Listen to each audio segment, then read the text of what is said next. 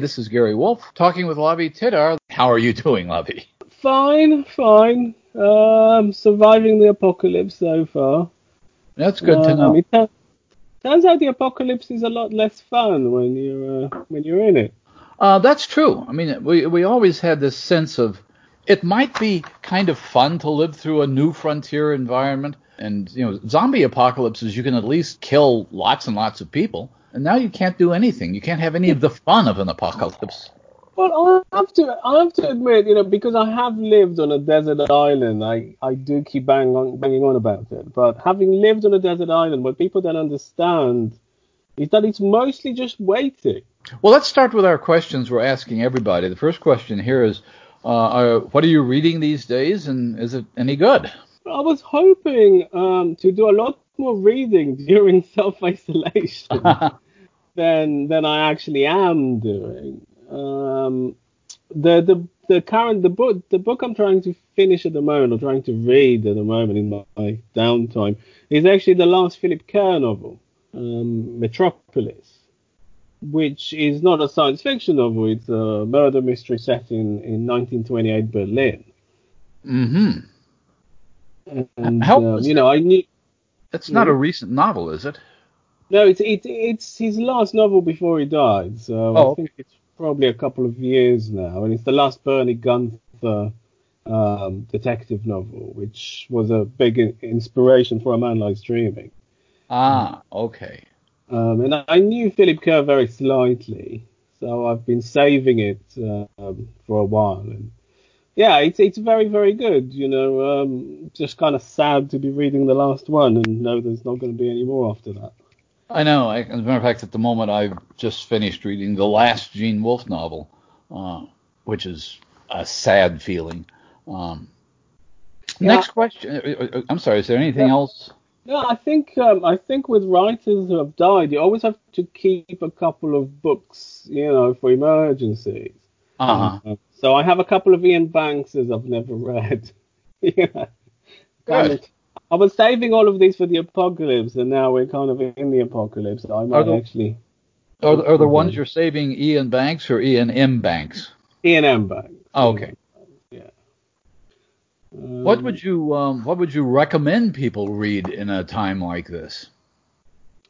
Well, I mean, I'll tell you what's on my to read list. Obviously, I now get a certain number of books to read for my reviewing gig, right? As it were, which is quite nice. But I mean, one book that's on my desk that I'm dying to get to is, I think you guys mentioned it in your last podcast, is Zen Cho's The Order of the Pure Moon Reflected in Water.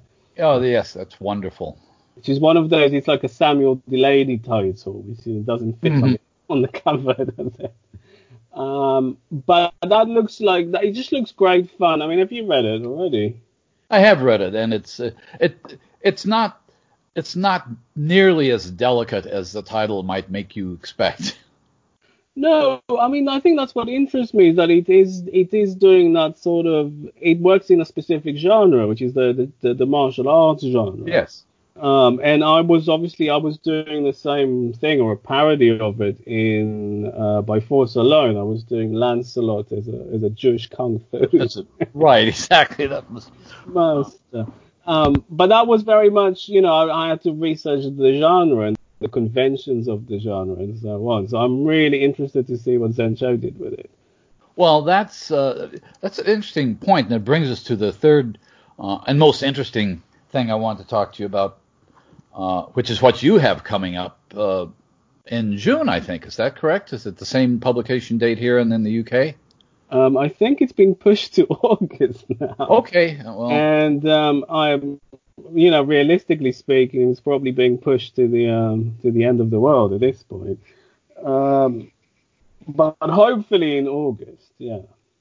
Well, tell us a little bit about. I read it. I had a great deal of fun with it, and I maybe after we stop recording, there's some things I want to ask you about.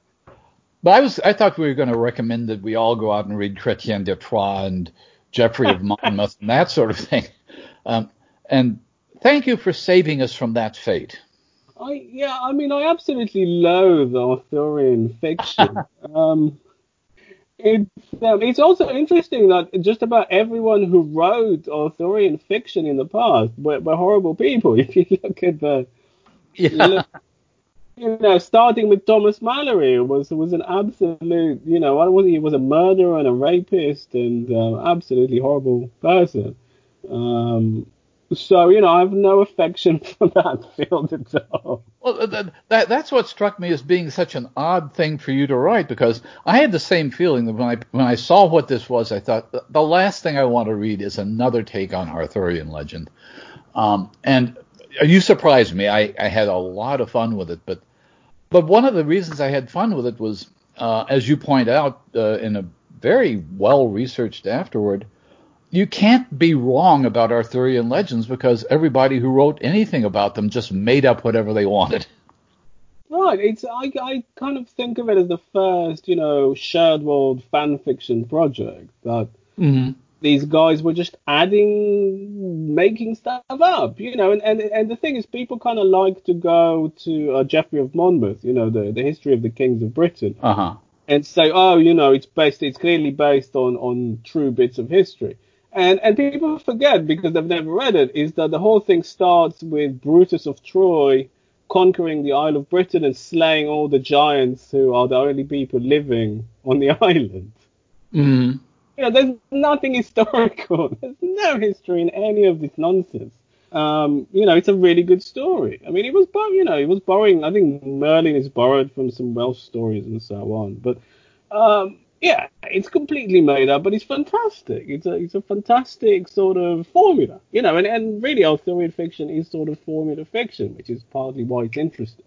Well, I remember in graduate school being assigned, I took a class in Arthurian romance and was reading the Everyman's Library translations of Chrétien de Troyes. And I thought, those are basically westerns. I mean, those are spaghetti westerns done with knights instead of six guns. But actually, I thought they were a lot of fun to read, but I barely recognized anything in them that I would have thought of as British history. No, absolutely. And also, they are kind of horrifyingly wrong.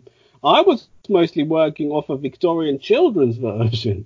Uh-huh. Before you ascribe any, academic aspirations of reading in the original Norman English or whatever it was, Well, no, in the Latin.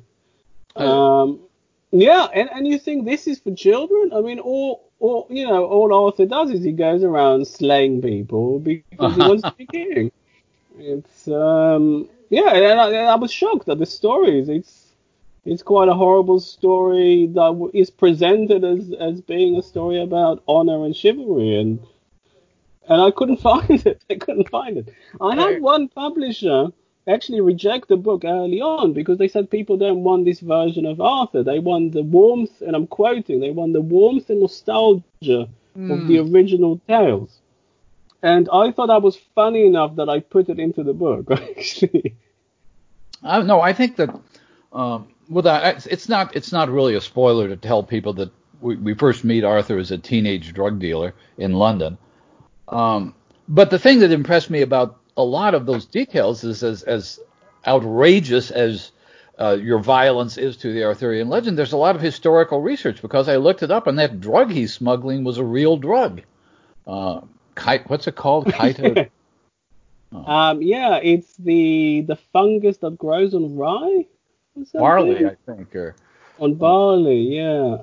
And also people don't actually read the original stories either because Merlin is not an old guy with a. Firstly, Arthur is a teenager when he right. starts off. Secondly, Merlin isn't an old fat man with a beard. He's a kid. And Yeah. the reason he looks like an old fat man with a beard, the reason he becomes, Gandalf and what's his name from Harry Potter, Oh, Dumbledore, Dumbledore. Yeah. is because Arthur doesn't believe him. Arthur goes, who is this, smooth cheeked youth telling me that he's a great wizard? So he goes off and he comes back looking like a proper wizard. Because he can change into any form he wants. And uh, Right. but Um, the other thing, which is something I think this is something we need to let people know, because I think you're chronically a science fiction writer, And no matter what you start writing, science fiction works its way into this increasingly as we go through it. Is that fair enough to say? I mean, not only that you have lines of dialogue like keep watching the skies or attack ships on fire. I mean, come on. But the Grail itself, I don't want to give too much away, except would it be fair to say that I was strongly reminded of Roadside Picnic by the time I was done? Well, it's hardly like a difficult to make out if you've read Roadside Picnic. It's absolutely homage to Roadside Picnic. But again, this comes from researching the original versions, and Oh, in really? fact, the first all three versions of the Grail are in this book because I couldn't resist. So the original Grail starts off as a saucer of blood. And the keeper of the Grail is sort of a vampire who keeps drinking from it and has eternal life. So I couldn't resist having some Nazi vampires in there Of course. at some point. Just a little bit of Nazi vampires.